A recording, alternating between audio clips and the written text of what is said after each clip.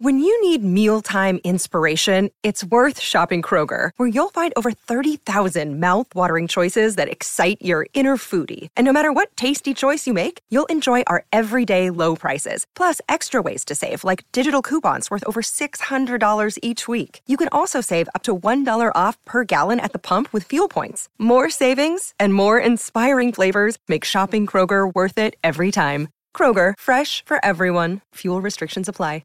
Another day is here, and you're ready for it. What to wear? Check. Breakfast, lunch, and dinner? Check. Planning for what's next and how to save for it? That's where Bank of America can help. For your financial to-dos, Bank of America has experts ready to help get you closer to your goals. Get started at one of our local financial centers or 24/7 in our mobile banking app. Find a location near you at bankofamerica.com/talktous. What would you like the power to do? Mobile banking requires downloading the app and is only available for select devices. Message and data rates may apply. Bank of America N.A., member FDIC. The Premier League soccer season is heating up. Turn to Betting Weekly English Premier League on the BetRivers Network for the best bets and analysis for this week's features. Subscribe to Betting Weekly Premier League today, wherever you get your podcasts. If you're a tennis fan, you'll love Betting Weekly Game Bet Match on the BetRivers Network. Whether you're a bettor or just love tennis, you'll enjoy the in-depth analysis each week of the tennis calendar. Subscribe to Game Bet Match today from your favorite podcast provider. With one of the best savings rates in America, banking with Capital One is the easiest decision in the history of decisions. Even easier than choosing Slash to be in your band. Next up for lead guitar. You're in. Cool. Yep, even easier than that. And with no fees or minimums on checking and savings accounts, is it even a decision? That's banking reimagined. What's in your wallet? Terms apply. See CapitalOne.com/bank for details. Capital One N.A. member FDIC.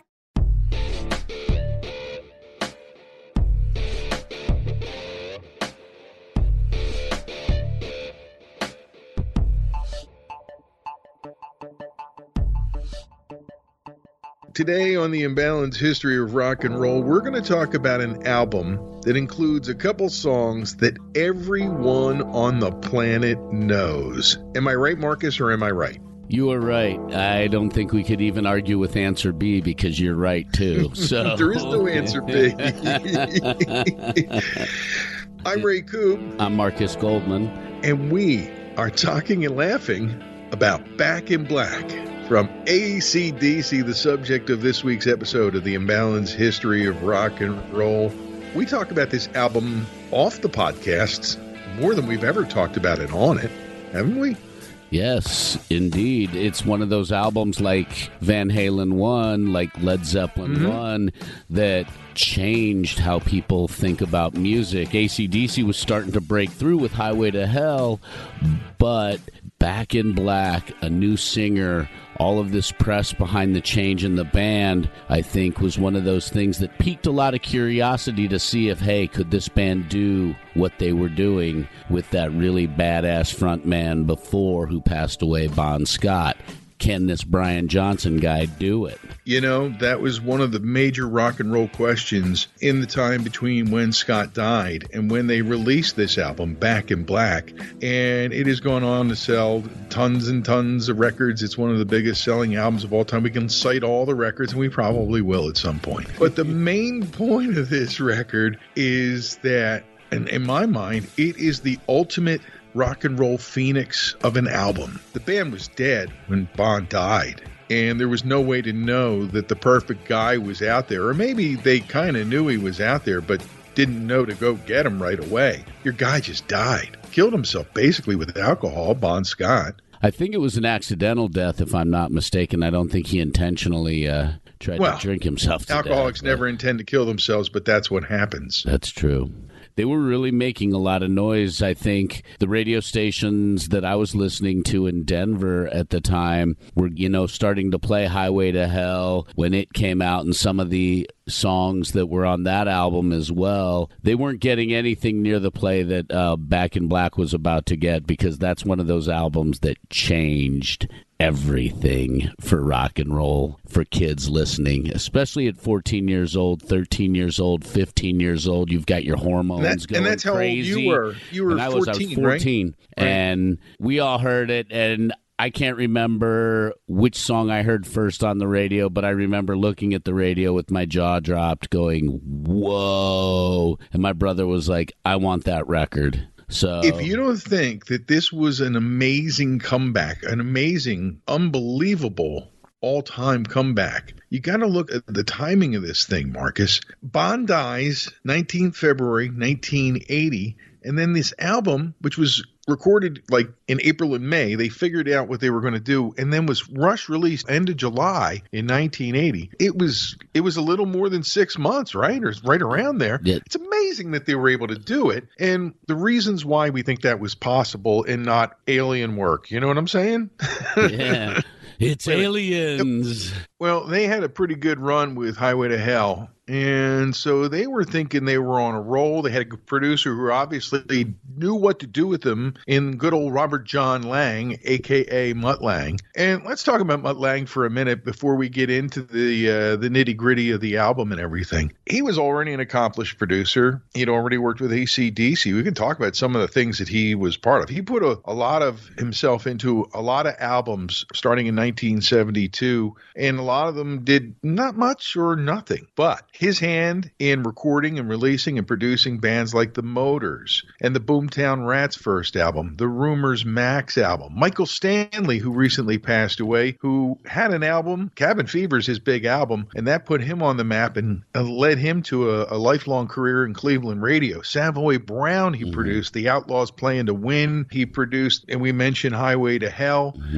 And he did the Boomtown Rats, The Fine Art of Surfacing, too. So apparently he didn't like Mondays either. So he'd already had a pretty good career for a producer in the 70s, including producing AC/DC's biggest album to date. I really think that his role and his part in this and being the producer helped to bridge between the Bon Scott stuff and the Bon Scott feels and production ideas and create Back in Black the beginning of the Brian Johnson era. I think it was crucial, and I think if you asked him about it, he would probably agree. And the money that he pulled just from Back in Black sales, it's probably the size of a small third world country's economy. I really think that's, you could just look at the numbers. It's upwards of $250 million in net worth after all that. Oh, absolutely. And his role helped to also pull together the shards of the beginnings, the songs that were beginning. Been talked about a lot through the years. You and I have talked about it a little bit while we were preparing this week, but even in the last several months, we've talked about the songs, the roots of a lot of songs,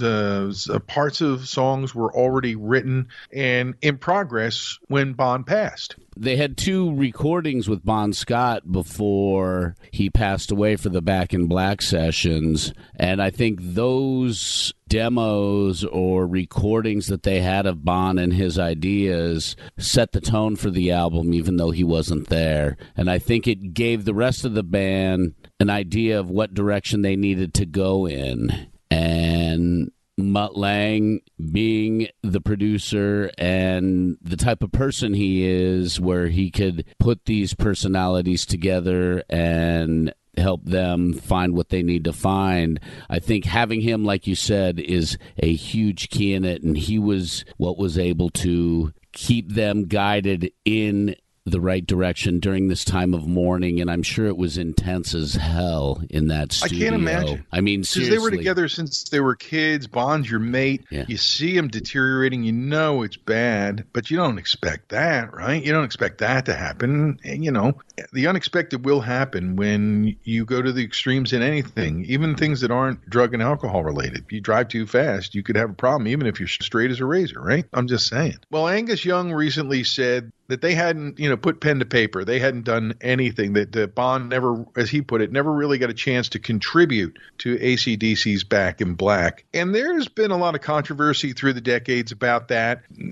We've talked about them, possibly having the demos of that, and people have said they've heard it. There are people who've gone public, quote unquote, to make sure that the world knows that these songs were Bon's and all this other stuff. And I think it doesn't matter. I think you get down to it. The story really is that born of grief and maybe at that point the necessity internally to keep going, the brothers, Angus and Malcolm, pull it together, like you said, with Mutt. They find a way to heal their hearts, and maybe putting it all out there on Back in Black really was a big part for them personally in healing at the time. Look, you're in a band that's just about to crest. Your singer dies. Maybe you're thinking, well, maybe this really is it. Let's do this album and see what happens. Now, I don't know that was the thinking, but, you could see where that could be an approach or a point of view for the guys going in to make this album. Who knew? Ray, have you ever met the guys in AC/DC? Oh, hell yes. Have you never seen the picture of me and Angus next to each other? He really is tiny. And, of course, I'm 6'4". I've met those guys, and I was fortunate enough on one of the tours, I think it was the Razor's Edge tour, to have Brian call me on the Rocker Show, call me from the plane flying over to the U.S. to start the tour. And when they got here, they needed help to make that video for Money Talks, the one where the money's falling from the rafters. It was filmed at the Spectrum here in Philadelphia. We were there all day. We recruited the crowd to come in and be part of the early shoot, and then people came back, and of course they did the shoot during the show, and they did what you might expect for a video shoot. Do a thing, stop, retake, and people were there, and a lot of people remember it quite well. And the funny thing, here's the quick funny thing, is from that video shoot, there were these little dollar bills they created that had Angus's face on it, and I never got one until recently. My pal Bullwinkle sent me one, and he had it put into a block of glass. So I got one in glass from the Money Talks video shoot, and it feels so good to be able to have been part of that. And because of that, I just feel close to them, Yeah. It's just do. The reason I asked you if you ever met them is because when you met them, did they seem like the guys who would roll over after tragedy, or did they have that kind of, we really love what we're going to do and we're going to find a way to make it happen vibe to them or energy to them? You know how they struck me, Marcus? As just regular people who miss their kids because they're on the road and they're away. There's Malcolm showing pictures from his wallet to my ex, telling him about how much he missed his kids. And they're just really down-to-earth, cool people who have regular concerns, a lot of the same concerns that you and I might have. I got no sense of that, the whole thing about post-Bon Scott, because when I met them, it was 86-ish and forward. They seem to have that musical drive about them where they're the types of lads that wanted to play music, and that's what they were going to do, play music. Well, I think ultimately that's behind the decision to plow forward. I would love to know why they felt they had to do it so soon, so quickly. Was it because the nature of the wound to the heart is such that it's collective and you want to address it right away because you found the guy? I'll tell you what, Brian Johnson's going to tell us a lot. He's got a book coming out. He's going to tell us a lot more. So once we get the book, we should probably revisit this and the whole AC/DC story. But He is an interesting guy and strikes me as the most down-to-earth. His TV show where he interviews other veterans of the road really shows that he's just a cool fucking guy. And they were damn lucky to find him. He was in a band called Geordie.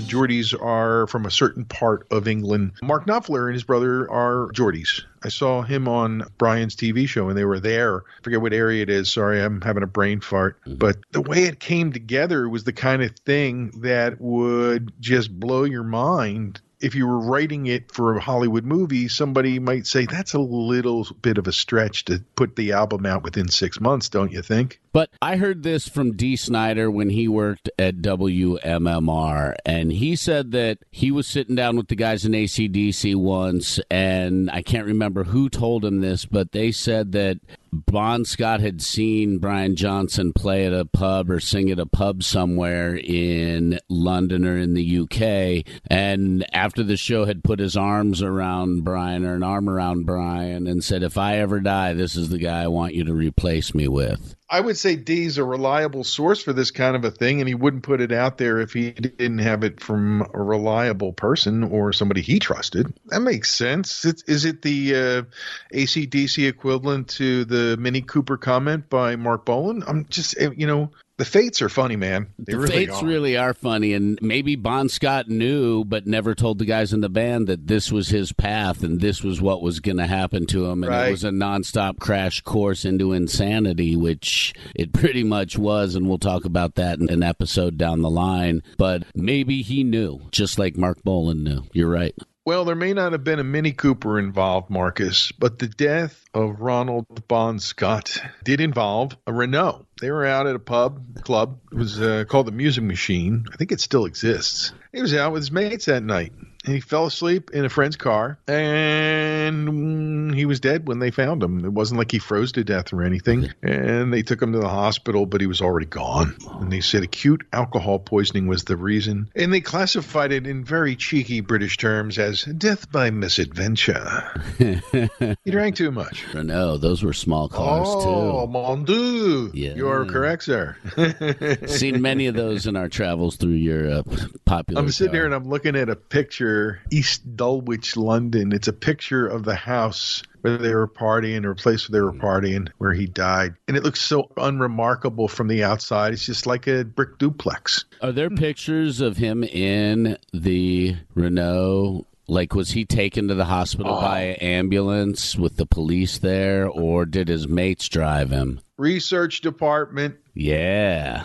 They haven't done much in a while. But, these are the questions that come up after we get started. Then we got to reach out to the research department to give us, an idea about whether these things are true or could be out there on the internet while we're trying to do this episode. And this episode is all about Back in Black, AC/DC's landmark album. How many has it sold, Marcus? Do you know? Do any of us really know? I think it's over 25 million in the United States. Yeah. It's like the McDonald's sign. It just keeps going up and up and up and up. But yeah. And when we talk about the album, I've never met anybody who doesn't like Back in Black or won't at least move to it. And if they don't like it, they don't hate it. And they'll listen to it and get through it. I think it's one of those songs that everybody knows. Knows. There's two layers of fans on this one, Marcus. The people who obviously everybody knows You Shook Me All Night Long, or everybody knows Back in Black. They're one of the greatest rock songs that everybody knows. I've played at countless games and parties and all kinds of stuff. Then you get the next layer. Well, sure, everybody knows that. Shoot to Thrill, or, maybe, Have a Drink on Me. But the people who really are the AC/DC fans are the ones that know all these songs, all 10 of them, as if they're on the back of their hand and tattooed. You know what I mean? And when it comes to my musical heart, this album is all over it. I know it all inside out. I can listen to it anytime. And I think that the majority of people feel that way. At least 25 million in this country, right? Easily. Oh, that's what it is. Plus million.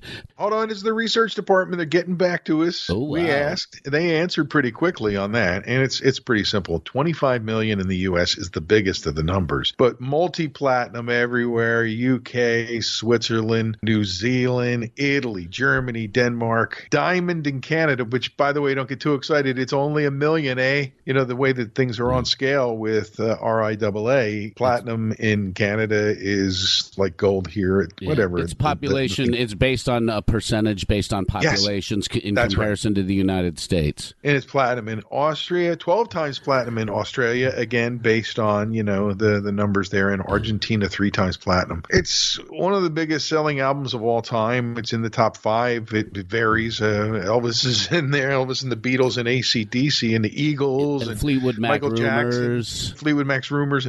And Michael But Thriller. these things are all the biggest selling albums of all time. And the thing I think you just said a few minutes ago is most important. It's just about everybody likes it, but almost just about everybody in your rock and roll universe, and we live in one, has it. I have it in 2 forms. I have it in CD and vinyl as well. And yes, sir. I would love to know what their digital sales are on Back in Black as well. I don't know if the research department will be able to pull that up, but I can guarantee I'm going to try to pull it up because I'm listening to you talk about it. I'm going to bet that they do really well with streams because people put on Spotify and Pandora playlists, and I know so many runners who use AC/DC's Back in Black album in some form or another as at least one song on their run or their walk or their bike ride or their walking on a treadmill or any of that, because it's a fucking great song and it makes your booty move. And it's 42 minutes, the perfect length for a jog or a quick workout, right? Absolutely. Do you remember where you were when you first heard this album and what you were doing? Do you remember the first time you heard it or thereabouts? Whenever the single got released in 1980, it was everywhere, and You Shook Me All Night Long was immediate for everyone. That's it. You're right. I mean, I remember all us squirrely little hormone-changing boys just being like, did you hear it? With their voices changing. You didn't even know what Shook Me All Night Long meant, and you still liked it. Oh, absolutely. Man, these guys are rocking and rolling, whatever that means. Let me ask you something. When you finally got the album and you're hanging out with all your buddies, your 14, 15-year-old buddies, and they do, Let Me Put My Love Into You, what did you guys think they meant? We knew exactly what they meant. We figured that one out right away, so... It didn't take long. Once you get the album and you start reading the liner notes and you really listen to it closely, you figure out what it's about right away. And at 15, your hormones are changing and you're so interested in sex, so you figure out what that stuff means. And then people have older brothers and sisters who tell you what it means, or babysitters. To answer the question. Yep. Look, there's always questions, and you want to be sure you get the answers from somebody who knows a little something. Now, that was a little tougher on me being the oldest when this kind of stuff would come up. But we digress, as we often do here on the Imbalanced History of Rock and Roll. I don't know about you, dude, but I'm starting to get thirsty, and I'm all out of coffee, so it might be time to head to Crooked Eye. Yeah, I think I'm ready for a pint from Crooked Eye, and for this one, I'd like to make a toast to all those older brothers and sisters and babysitters who turned us younger people on to music like this. Thank you so much. Nothing quite quenches that thirst like a pint of Crooked Eye. Am I right, Marcus, or am I right? I would have to say the latter. You are correct. Yes, or right. Left, right, correct is all good.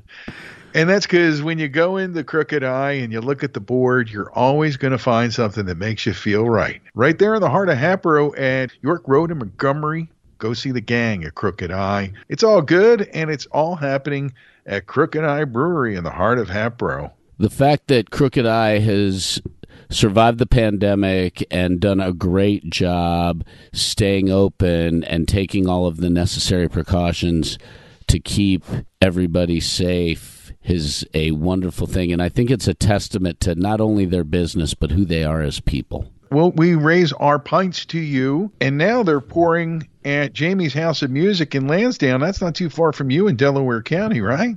That is true. It's right down the street, literally about 2.5, 3 miles from my pad. So live music and Crooked Eye near me, too.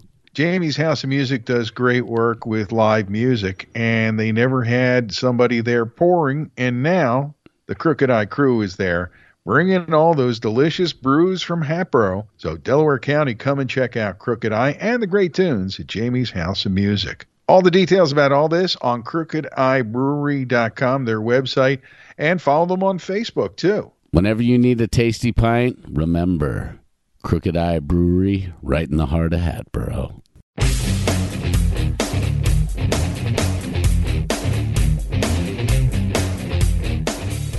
It's Back in Black on the Imbalanced History of Rock and Roll. And while he was embalmed after he passed, Bon Scott's body was later cremated and his ashes were interred by his family at the Fremont Cemetery in Perth.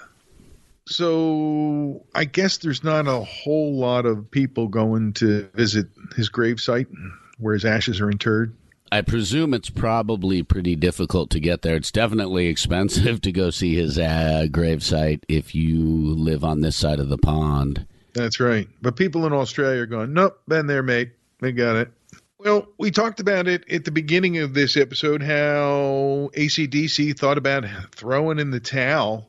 And you brought up the time they allegedly met Brian Johnson. He basically picked him out as the new vocalist. Hey, about like if I ever die, right? Mm-hmm. It was like that. They went right to work with him, Brian Johnson, right after they settled on him as the person to replace Bon Scott. And I don't know whether it was the time, the way it felt.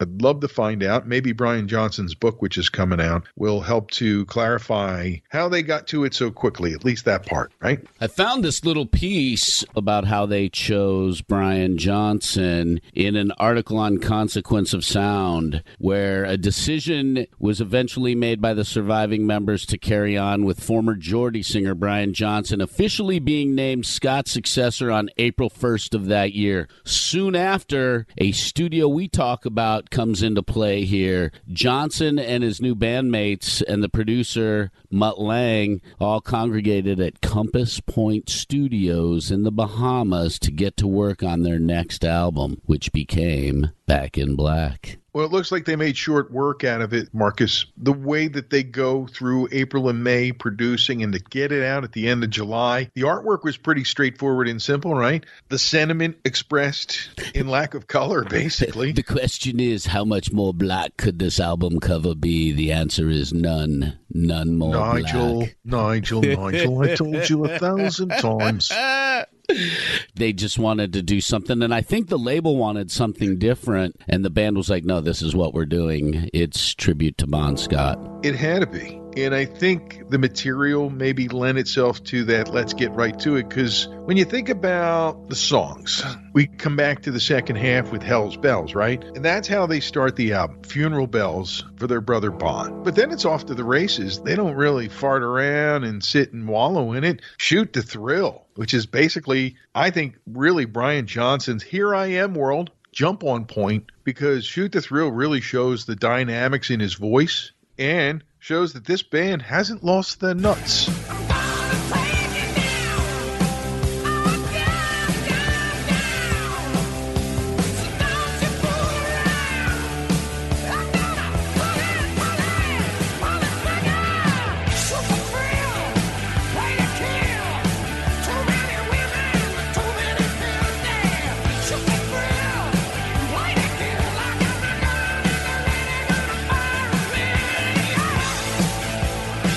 It didn't have that crooning style that Bon Scott had, man. They just came right out and walloped you upside the head with Brian Johnson's vocals. They just let it all out.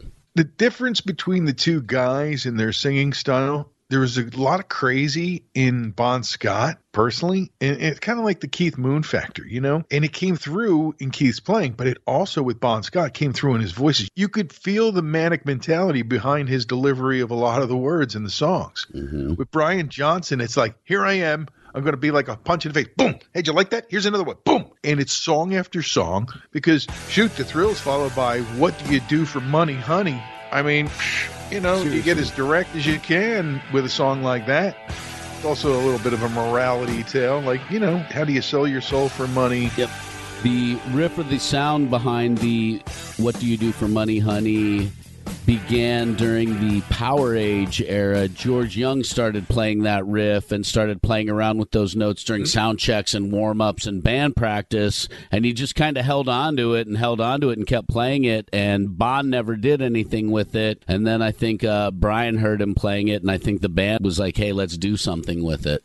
You know, there really are some good stories behind these songs and how they were made. And how they were named, too, if you think about it. The next song on side one is Giving the Dog a Bone. It's been listed 3 different ways and 2 different ways on albums, right? Wikipedia lists it as given, like G-I-V-E-N. That means like a gift, given. So giving the dog a bone, almost Shakespearean, right? Where giving the dog a bone could be taken, rather properly. But the way Brian sings it is given, with the little apostrophe, right? Yeah. Giving the dog a bone, which can be taken one of 2 or 3 different ways. A couple of which are kind of dicey. Kind of like, what do you do for your money, honey, or shoot the thrill? It's turning into a dicey side one, and I liked it when I first heard it because I'm thinking, well, they haven't lost their balls. And then, Let Me Put My Love Into You. Like I said to you and your 14-year-old friends, that opened a lot of eyes and ears to what was going on, right? This whole side one here. Let Me Put My Love Into You was the actual song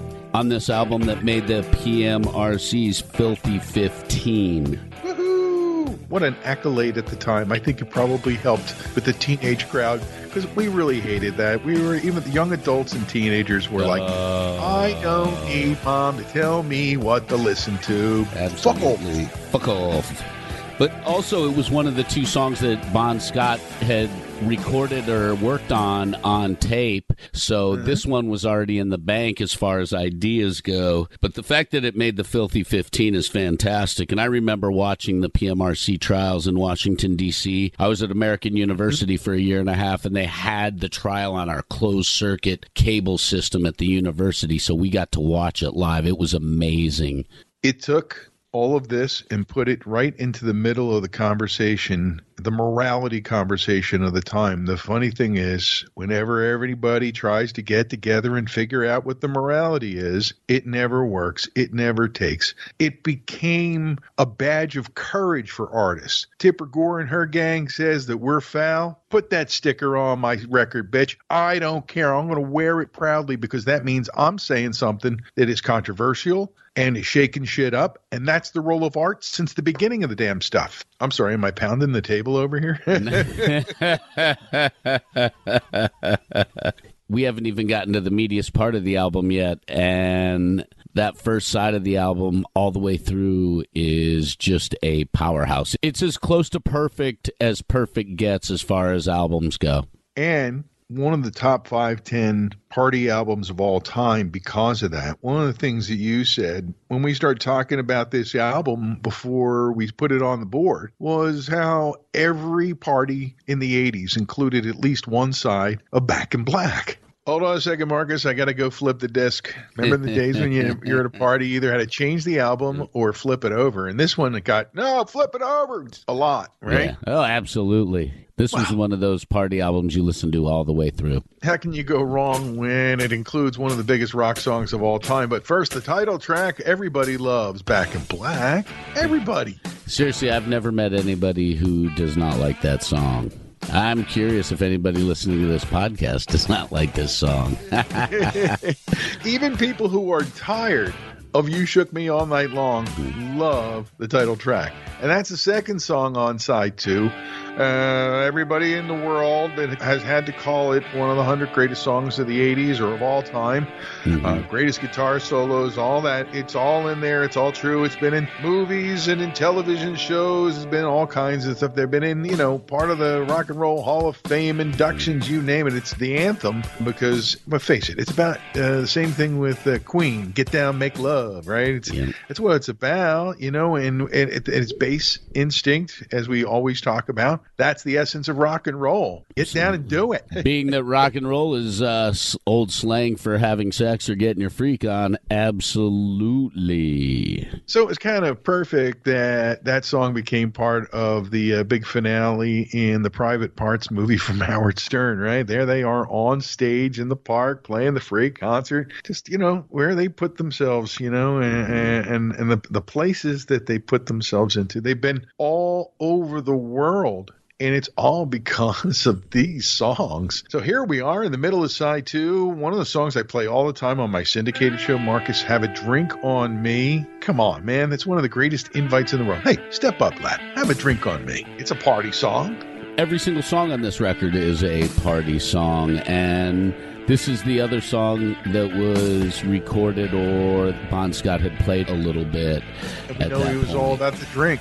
Absolutely. I mean, Back in Black, if you think about it, it's a celebration about living fast and cheating death, which is exactly what Bon Scott did for so long. I mean, that song is definitely the perfect celebration of his life, not a mourning, sad song. And then That's true. Seriously, and the vibe keeps going through the rest of the record. It's all celebration. The whole thing is like a hard rock second line like they do in New Orleans. It's really a celebration rather than a mournful dirge. And it closes with what really becomes AC/DC in the Brian Jones era's anthem, their banner. Rock and roll ain't noise pollution. Rock and roll's just rock and roll. And that's really the essence of it. We're not doing anything fancy here, right? It's just rock and roll. And this song wasn't written until the very end. This is one of those songs that they were like, we need a final song for the record. And they, I guess, had talked about doing a filler song, and they were like, no, we need to end this album the right way. And they got meaty on it, put it together in like 15-20 minutes as far as the basics, and then they crafted the song. And Mutt had a big part in helping them wrap this up. And in essence, well, there's some different hooks on the newest album, Power Up, from AC/DC. The quote that Angus gave back around Ballbreaker, I think it was, a reporter has said, Angus, you guys have made 12 albums that have basically sounded exactly the same as each other. And Angus, he kind of, frowned up a little bit and says, no, that's not right. It's 13 albums that we've made that sound exactly like each other. So you understand the sense of who they are, the cheekiness of it, the fact that a guy who's a couple of years older than me still feels good about going out on stage in a schoolboy's shorts outfit, the little jacket and hat and shorts. Tells me that if you don't get it, at this point, you don't get the joke, stop trying. You're going to hurt yourself. It's AC/DC, and I'm so happy to talk about them and this album, Back in Black. On this episode of the podcast, Marcus, like we've said about 100 times while we've talked, and many times when we've talked about needing to do this episode, one of both of our absolute favorite albums always. This is one of those albums that will never leave my favorites list. I don't think it can. I don't think it's possible for that to happen. It's just that important. It's one of those moments, I think, like the Beatles when they were first seen on the Ed Sullivan Show. I think you have all these moments in time and history in rock and roll, and AC/DC's Back in Black as an album equals in a different way that moment that the Beatles had when they shook America. We tend to romanticize all of this. Oh, totally. And that's fine. That's good. I think it's part of the rock and roll mystique, and it's why we do this podcast. We try to get to the truth about some things, try to unravel some things. But does it occur to you that, like, when you're thinking initially about the AC/DC Back in Black and the first few years you're listening to it, when you really are just listening and learning and feeling the music, doesn't it seem almost at odds with that music and them that they did this at Compass Point with the backdrop of the Caribbean? Because I'm thinking dark studio, England, something, maybe even Australia, whatever. And here they are, Compass Point, and their time off is spent, bouncing on the beach and, hanging out, enjoying the atmosphere, which in the Caribbean, 90% of the time is just unbelievable. Pretty cool to look into this album and all the aspects of it, including a little look into Mutt Lange, who, think about the producer's points, right? 25 million U.S. alone. What's the producer's point? 1 point on that, or 1.5 points on that? Okay. And was it for him one of those things where I'm doing the next record because I think it could help the guys, but turns out to be one of the greatest albums, one of the greatest jobs he ever did. Not to mention that Mutt, would come along and produce some of the most amazing records for Def Leppard, the stuff he'd already done, but the things that would come down the line through the 80s and beyond. Producing is how he would meet his wife, Shania Twain. So, an important part of this, not to be underestimated when you start thinking about how Back in Black came together the way it did, like a rock and roll phoenix, and then came together in the studio and was released and embraced so warmly by the world. It was embraced hotly by the world. What an album. I hope after the pandemic we can see AC/DC tour one more time. I know they just released a new album, but if you haven't seen AC/DC, I highly recommend you add them to your bucket list of concerts you must see. You have to experience it live. It's just fun. It's fun. And it'll vary from when they did this album, or it might align perfectly, except for Malcolm. When they come through, obviously he won't be with them, and his son is with them, and he's done a great job. But when you did Back in Black, the new singer, Brian Johnson, Angus and Malcolm Young, Cliff Williams was on bass, and Phil Rudd on drums. And there's a revolving cast of characters in a couple different roles throughout the decades. But if they do come around, you'll definitely recognize the band on stage. Oh. They're loud, and they are one of the greatest bands in the world, AC/DC. I'm so glad we did this, pal. Me too. I'm so glad we got a chance to break this album down because it's such a fun album all the way through, and it hits you right in the feels in every way. If you've got your favorites from Back in Black from AC/DC, hit us up on email. It's imbalancehistory@gmail.com. Our social media kit is set to receive, so feel free to post them there on Facebook and on Twitter @ImbalanceHisto and on Instagram, right? Absolutely. All good ways to reach out and touch us here at the Imbalance History of Rock and Roll. Just, don't try to put your love into me, babe. You know what I'm saying? Oh. So until the next time we get together to crack jokes and crack mics, I'm Ray Koob. I'm Marcus Goldman. This is the Imbalance History of Rock and Roll.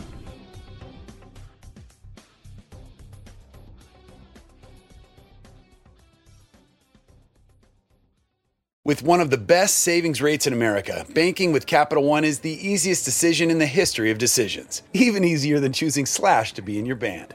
Next up for lead guitar. You're in. Cool. Yep, even easier than that. And with no fees or minimums on checking and savings accounts, is it even a decision? That's banking reimagined. What's in your wallet? Terms apply. See CapitalOne.com/bank for details. Capital One N.A. member FDIC. It's NFL draft season, and that means it's time to start thinking about fantasy football. FantasyPoints.com features industry-leading experts and prognosticators using proprietary hand-charted data to help you score more fantasy points. FantasyPoints.com is the place to go for whatever kind of fantasy football you play. Whether you play fantasy football, daily fantasy sports, or do a little bit of everything, Fantasy Points has the meticulously researched content to guide you to victory. And why wait for the fall? Fantasy Points also covers the new spring football league, the UFL. Join the guru, John Hansen, Scott Barrett, Joe Dolan, and other massive names in the fantasy football universe with an exclusive offer. Use code Pantheon for 15% off any Fantasy Points package, including the all-in package, with access to every article, tool, and data nugget that Fantasy Points has to offer. That's FantasyPoints.com and code Pantheon for 15% off at Fantasy Points. FantasyPoints.com, code Pantheon. Score more fantasy points.